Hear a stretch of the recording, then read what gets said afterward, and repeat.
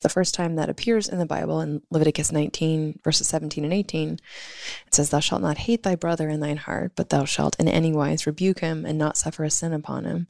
Thou shalt not avenge nor bear any grudge against the children of thy people, but thou shalt love thy neighbor as thyself." So for Westboro, that's a very clear passage that to love your neighbor is to rebuke him when you see him sinning.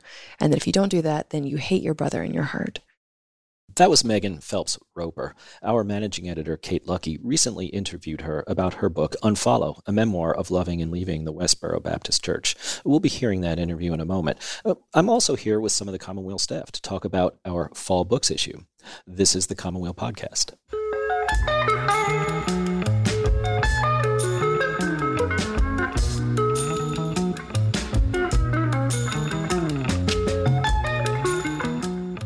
All right, so I'm here today with Regina Munch, our assistant editor. Hello. And Anthony Domestico, our literary contributor. Hey there. And we're going to talk a little bit about our fall books issue, the November issue of Commonweal. And Tony, I'm going to start with you because your piece, you have a profile of the poet Fanny Howe. And the profile is really great and very interesting, and I think is a good way for people who don't know much about her, of course, to get to know about her work. And I think one of the things that was interesting that you got to discuss with her is, stuff about her faith journey and the way she came around to her Catholicism. Yeah, so Fanny is from a kind of venerable New England family, and she didn't grow up with much in the way of faith. She came to the church in the early 70s. She married a radical Black poet named Carl Senna in 1968, and Senna was himself Catholic, and his mother, Fanny's mother-in-law, was a very devout practicing Catholic. And Fanny started attending Mass with her mother-in-law regularly. She said she didn't yet take the Eucharist. She baptized her two children into the church. And in the 1970s, while Fanny was raising her two biracial children, Boston was going through some really terrible racial drama in the busing crisis. And she saw the Catholic Church really as the one place in which her children were at home in the city, that the church, she saw it really as a home for the marginalized, the racially marginalized, the economically marginalized. And she attended Mass regularly with her mother-in-law. She started reading Simone Weil. And at some point in the 70s, she decided to become Catholic and receive the Eucharist. And she's been attending regularly since. She still has a vexed relationship to the institutional church. As many of us, she has problems with certain kind of doctrinal elements of the church. Especially, she's someone who's very concerned with children, and she's been, as again many of us have been, very upset by the abuse crisis. But she is publicly and committedly Catholic, and it really has emerged for her from the church's witness to the marginalized and love for the marginalized. I think there's something I want to bring up too, and that it's the way she talks about what she looks for in finding a parish even now, even today. Yeah, so she lives in Cambridge, Massachusetts right now, and she goes to a parish called St. Peter's on Concord Avenue. And she says she goes there essentially because it's the church that is most receptive to liberation theology, which again was really important in her own conversion in the 1970s and remains what she sees as the most live part of the church intellectual and theological tradition. She goes to St. Paul's, which is the more traditional church in Harvard Square, if the boys' choir is going to be there. But it's really only she'll go there if the boys' choir is going to be there. And she told me some stories about kind of walking out in the middle of what she deemed reactionary homilies. So she really does look for parishes that are centered on those who are left behind by American society. She said that for her, religion has always been tied up with economics, racial justice, and the lives of children, and she wants to go to parishes where those three things are at the center. Okay, thanks. Tony's profile of Fanny Howe is Saying the Unsayable, Fanny Howe's Poetry of Bewilderment, and it's featured in the November issue, as are two new poems by Fanny Howe. Is that right, Tony? Yes, that's okay. Right. So great. So take a look at the issue and you can catch up on all of that. There's more too. And Regina here's to talk a little bit about not just what's in the print issue, but some of what's also online and in the books newsletter. Yes. Featured in the November's books newsletter, as well as in the fall books issue, is Joseph McCartan's review of a new book about the future of organized labor and how it will have to adapt to changing economies. We also online have our managing editor, Kate Luckey, writing on Gia Tolentino's and Leslie Jameson's new essay collections. Kate considers the role of self-expression in considering the experience of women and pop culture and centering the I in these questions. And that's not selfish and that's not feminine necessarily, but that it's a powerful tool for understanding your experience. Yeah, I thought it was really interesting pairing those two books. And I think Kate did a great job of kind of doing it concisely in a very interesting and readable way. Very much. I really recommend it. Yeah. Yeah. And what else? Don't you have something that you review too? I do. Happy Halloween, everyone. So I reviewed online Sean Hamill's Cosmology of Monsters, which is his debut horror novel about a family that's stalked by a wolf monster. And most of the family chooses to ignore it or copes with it in each individual's own unhealthy way, except for the youngest child, Noah, who befriends the monster. So recommend it. I did have the privilege of reading the review, and yes, it sounds like a many-layered book, and I think Regina does an excellent job of capturing everything that's kind of weird and strange and sounds kind of scary as well. So I recommend it. Just back to the print issue, I kind of want to call attention to some specific reviews as well. Sharon Mesmer wrote on Patti Smith's new book of essays, Year of the Monkey, which I think is really something that listeners should check out in our print issue. And of course, as ever, I'm sure we have a lot of fans of Flannery O'Connor, and Valerie Sayers takes a look at a new collection of letters from Flannery O'Connor. Have we missed anything from the fall books issue? I don't believe so. No, probably our best one ever, I would say, right? I think so. Yeah. Okay. Tony, thanks for being with us. Thanks for having me. And Regina, thanks. Thank you. All right.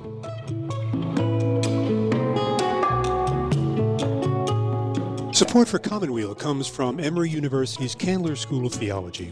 Candler offers a master's degree with a focus on Catholic studies, preparing leaders and scholars for ministry in the Catholic Church and research in the Catholic intellectual tradition. Benefit from the resources of top-ranked Emory University in Atlanta, one of the most diverse and rapidly expanding centers of Catholicism in the country. Build ministry skills through hands-on training in parish, school, hospital, or nonprofit settings. Prepare for doctoral studies with world-renowned faculty. Learn from top scholars and guest lecturers through Candler's Aquinas Center of Theology. And take advantage of generous scholarship support. 100% of Master of Divinity students received scholarships last year. For details, log on to candler.emory.edu/commonweal-podcast.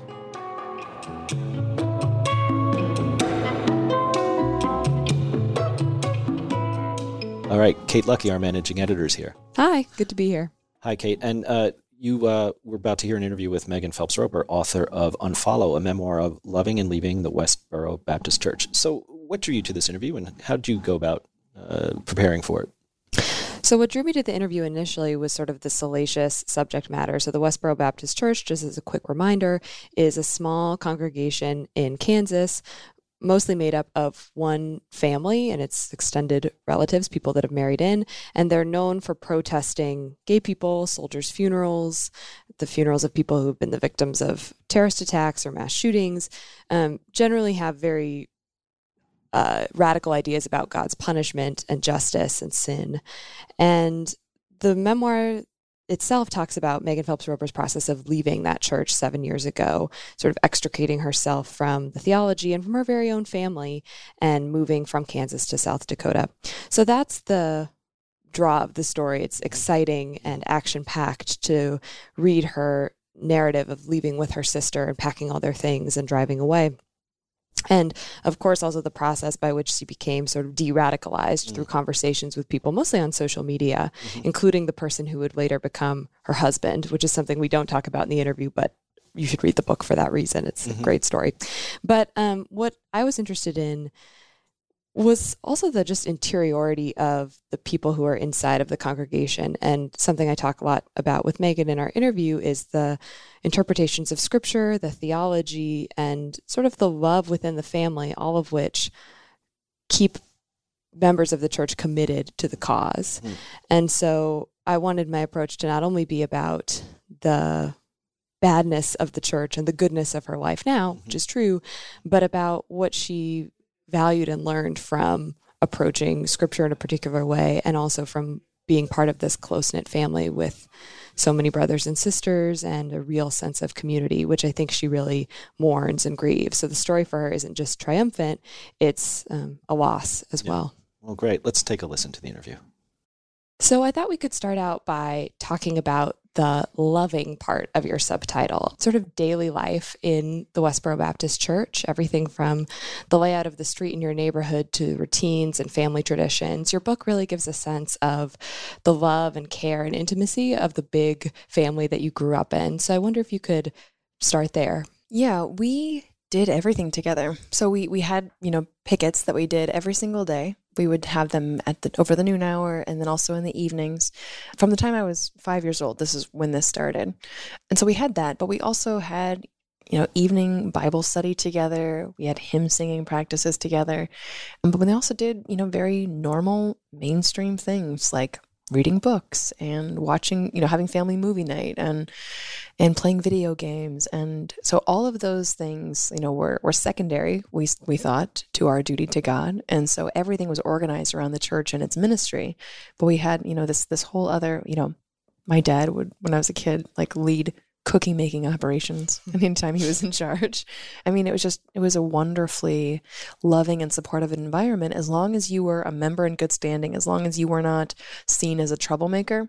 It's something that I miss a lot actually since leaving, because, I realized shortly, actually it was a couple of years after I left, it wasn't that I was just missing this for a short amount of time and eventually it was going to come back. It's like, you don't really find that kind of camaraderie outside of the military or other these high control religious groups or any kind of high control groups. Actually, I mean they're not always organized around religion, but yeah. So it's realizing that I was never going to have that again.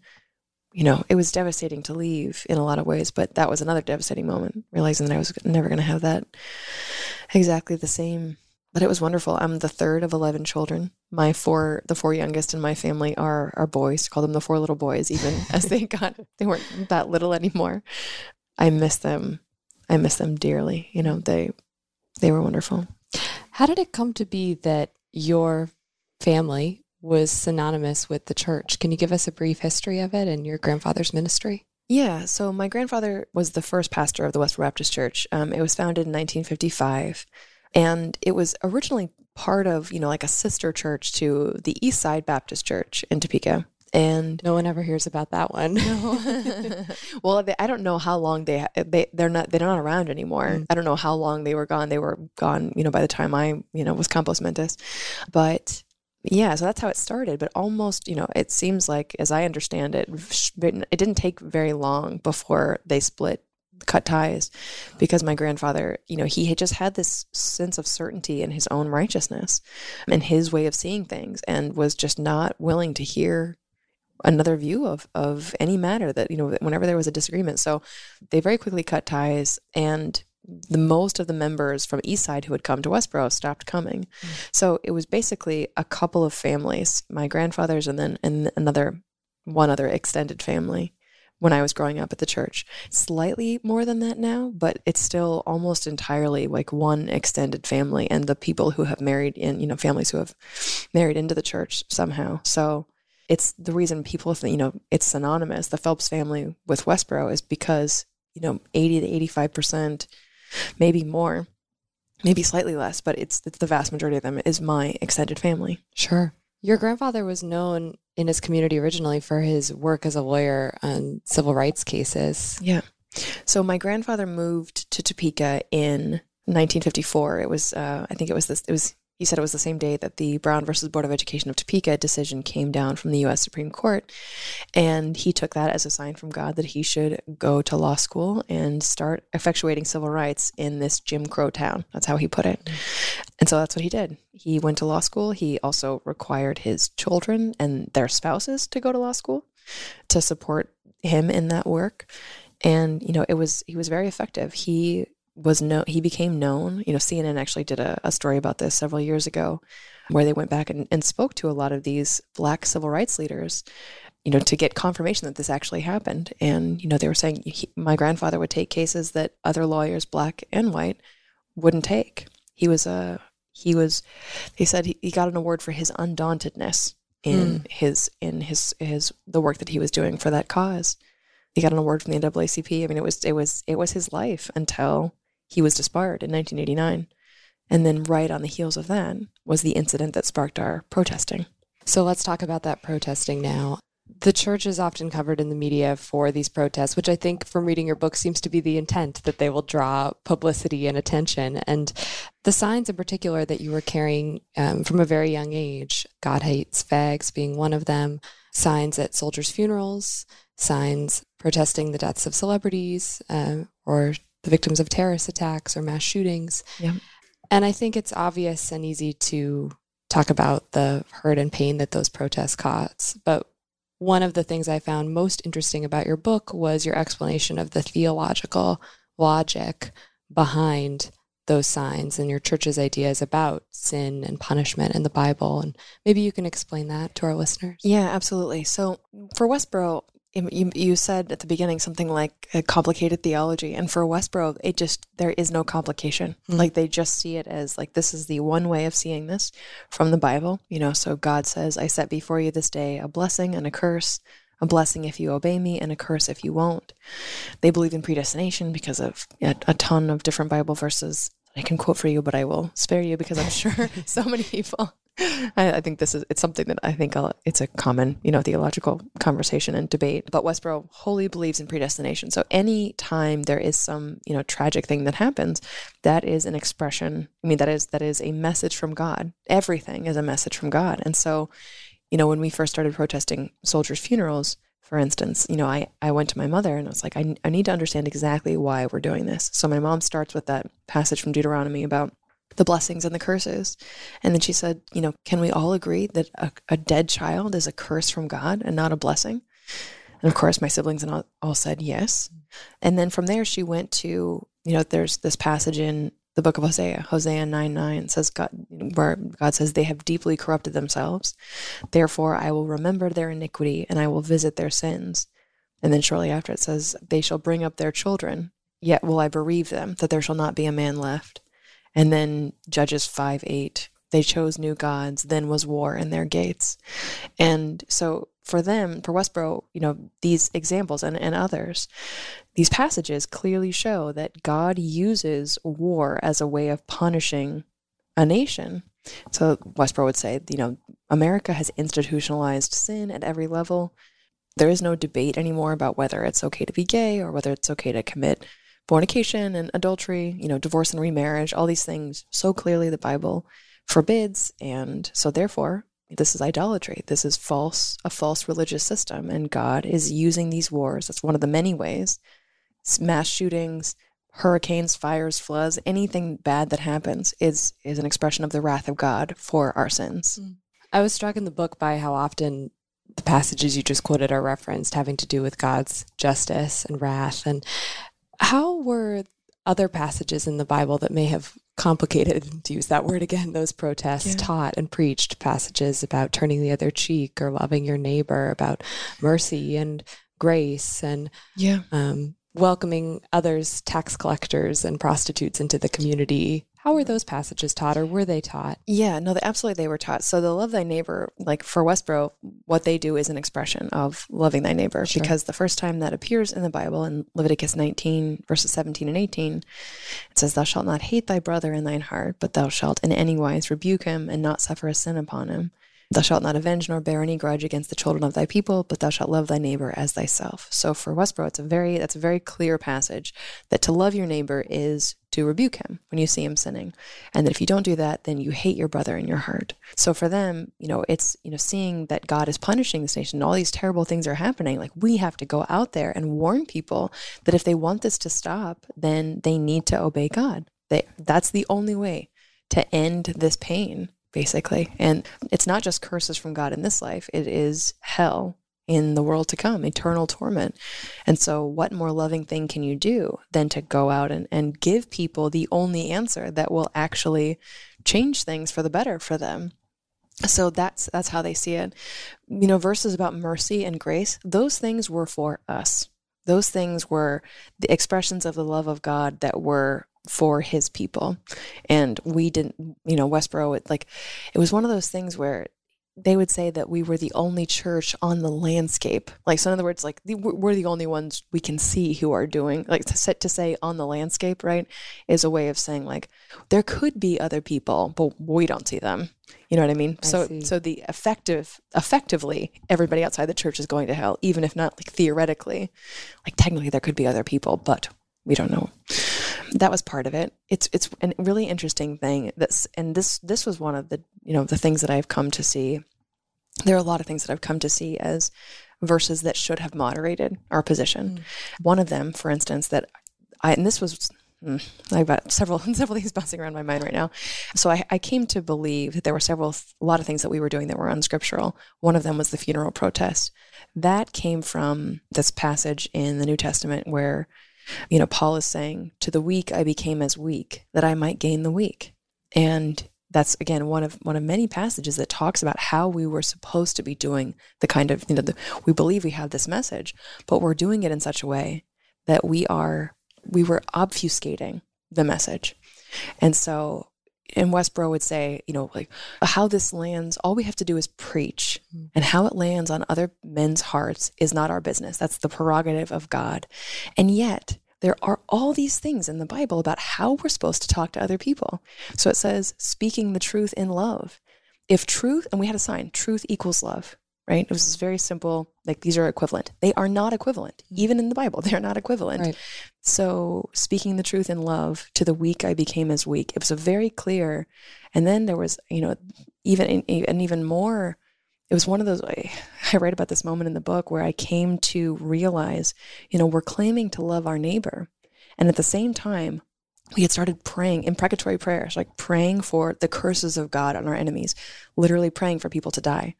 And so the idea that we could at once claim to be loving our neighbor and then also praying for bad things to happen to them, for God to kill them in all kinds of awful ways and to hurt them in all kinds of awful ways, we would tell them to repent, and then we would pray to God that he would preserve them in their sins.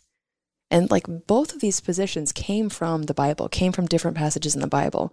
But the fact that we had this enormous logical contradiction, you cannot do both of those at the same time. Like I believed them at the same time, just never in the same moment, right? So, and that was one of those things that I just remember being at a total loss. How can this be? How could we have been doing this and not realized? And I think, in hindsight, it's just the way that we as human beings, compartmentalize information. The contradiction just never hit me until that moment. And then that was one of the many things that helped me see outside of Westboro's paradigm, to realize that we were just human beings trying to do what we believed was right.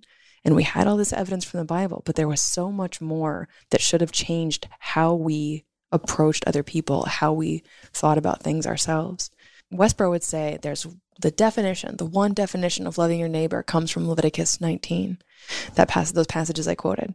And then this was something I didn't say until after I left. I was talking to I was constantly talking to people about what they believed. Sure. So I was talking to this other woman who's a Christian, and she said, when there's that passage where Jesus is asked, what is my duty in this life? And he says, to love God and to love your neighbor.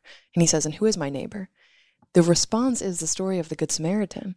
And there you had, the priest and the Levite, the people who were supposed to be tending to the things of God, seeing the man in need, in practical need of medical attention, clothing, money. And the people who were supposed to be tending to the things of God crossed the street and passed by on the other side. And the Samaritan went and saw him and had mercy on him. And he went and said, this happened to you because you're a sinner, repent. No, that's not what happened. Right. But that's what Westboro would have done. That's the attitude that we had to other people. And so that example, the fact that Jesus gave that example, the Samaritan went and clothed him, he put him on his own beast, took him to an inn, gave the innkeeper money to take care of him. And if you spend any more than this, when I come again, I'll pay you back. Right. Like we mocked people who went to in the aftermath of Hurricane Katrina or any other of these natural disasters, we mocked those people for that's not what they need. They need the word of God. This is what they need. And they would, man shall not live by bread alone. by bread alone. They still need food. They still they still have these practical, and so the fact that that was the example that Jesus gave, like, it was one of those things of, and I was thinking about this. I was talking about this with a friend, and I was like, what did I think every time we came upon that passage? And there's many others like that. What was I thinking? And what I recall thinking is, oh, how evil those priests and those Levites were, these Jewish people that should have been, we just had, again, it was always about pointing out the sinfulness of other people rather than embodying that. And again, I'm not saying that Westboro, there's a lot of verses that give that kind of very judgmental view of God, but they are not. There are also these other things, again, that should have moderated our positions, if nothing else. Sure. So you start seeing these contradictions as a woman in your mid-20s, is that right? Yeah. And you eventually leave the church with your sister. Yeah. Can you talk a little bit about what that process was like, the sort of joy and discovery that you narrate in the book of road tripping with your sister, wonderful passages about reading, going to the library and seeing what other interpretations of scripture, philosophy, love, life, and death exist, but then also the heartbreak of estrangement. So the process of, leaving was absolutely devastating. I still can't read that part of the book without crying. I can't think about that time in my life without crying, in too much detail. But it was from the moment, it was a 4-month period from the moment it first occurred to me, that, oh my God, what if this isn't? It was the first time I'd ever really considered the idea that we could be really wrong, like fundamentally mistaken in our positions. From that moment till the moment I left, it was this 4 months. And as soon as that thought occurred to me, it was like a clock started ticking. And you just feel like everyone around me, it felt like everyone around me was dying. That very soon there was going to come a point where this was all going to go away. All the people that I loved, this life that I had lived and had loved. This is, of course, it was my life. They were my life. And I remember, going through this period where I, initially I was just so angry. Like, why are these my choices? How have I ended up in this place? Right. Wouldn't it be easier for me to just go along with things and stay inside the fold? Very briefly, like that thought flitted through my mind, that very first, like, could I pretend?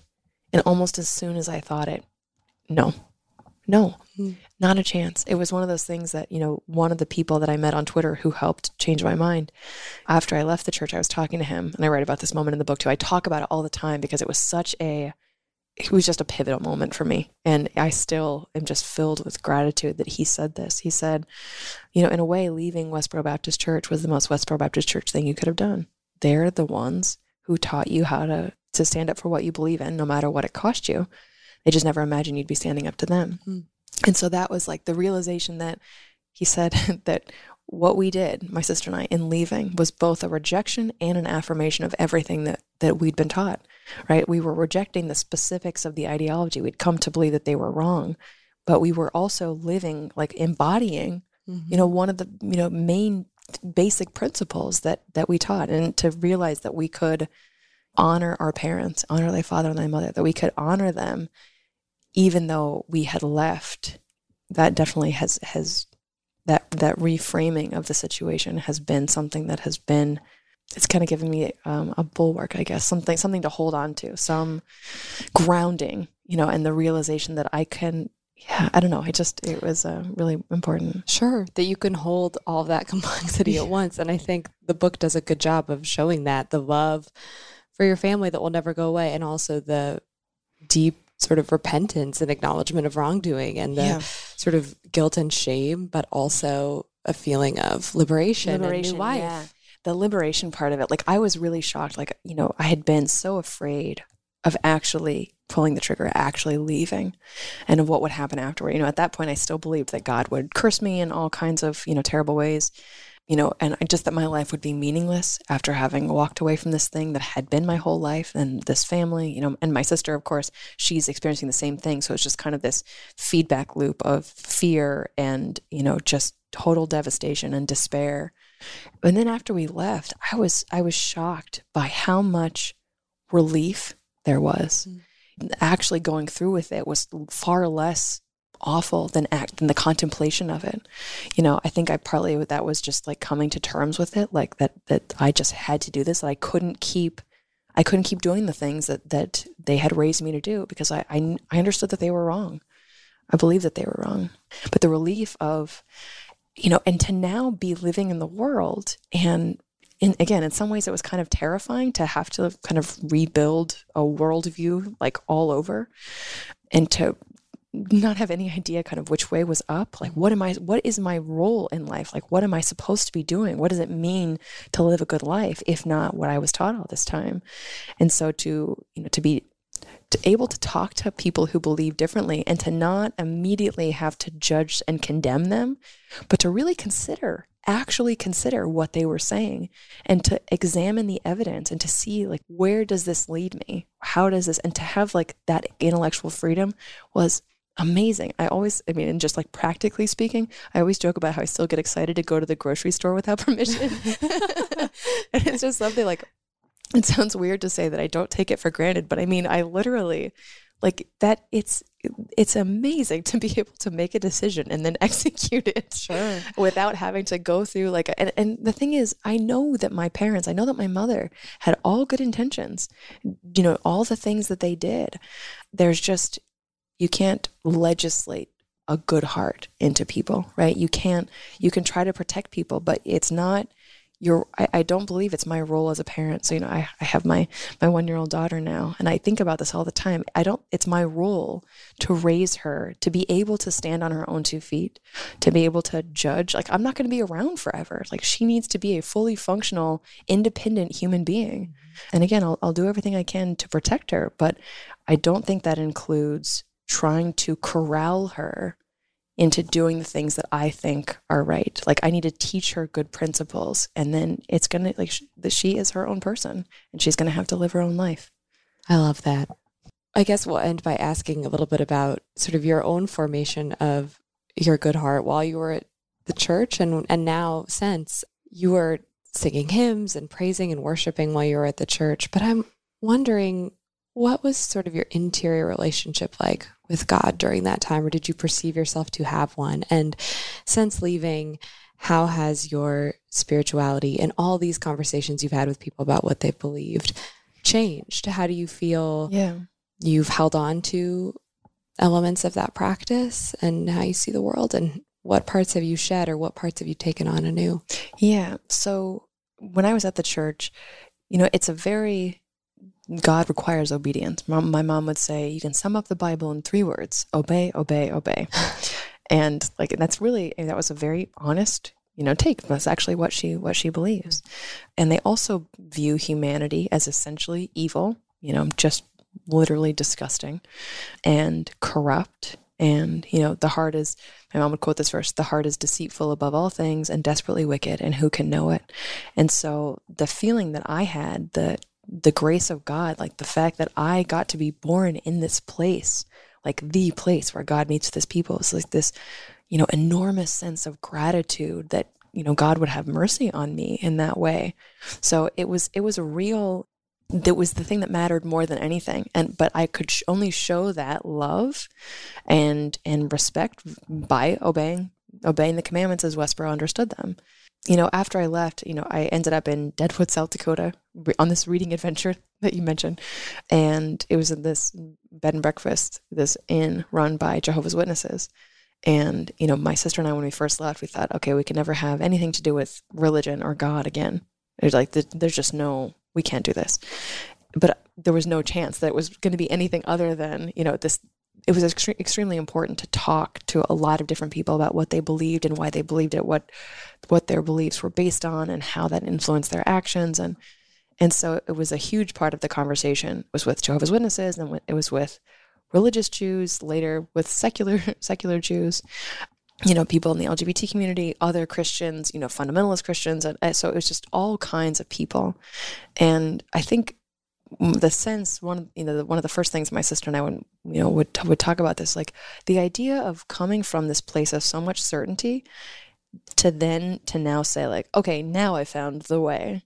It just felt there's no way we could do it. Mm-hmm. And also, I mean, for me, I don't want to speak for my sister, but I mean, for me specifically, like there were just, when it came to the point, speaking of liberation, when it came to the point where I could believe that, maybe the Bible isn't the literal, infallible word of God. And when I had that thought, my brain immediately went to, and I write about this in the book, these two places that had been such, and I had believed that any resistance that I felt to these ideas was a problem for me, right? It wasn't because they were wrong. It was because my heart was wrong. And so I was constantly, I had just assimilated, like this is just how I have to think about these passages. I have to believe that this is good. And as soon as I thought, what if it isn't the word of God? I thought about those two passages and was like, I'm so glad I don't have to believe this is good. I don't believe this is good. And so it's one of those things where, after I left and I'm talking to all these people and realizing that there are alternative ways of reading the text that are still consistent with, the other parts of the Bible, but they're different from Westboro. Like that interpretation is a real thing. Right. And that it really can lead you to very different places. And again, still be consistent with what the words of the Bible actually say.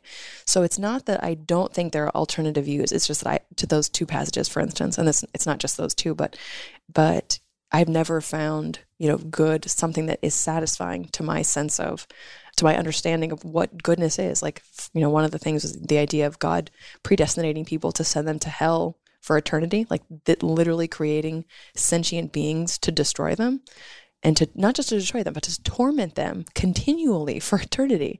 Like there is no, I don't believe that's good. Right. And mostly I just don't believe that. I realized I had all these internalized fears that had been inculcated in me from the time I was a kid, and realized I actually just don't believe that. Sure. And to be able to be honest about that, the liberation of actually being able to entertain other ideas was wonderful and unreal. Megan, thanks so much for speaking with us today, and good luck on the rest of your book tour. Thank you so much for having me.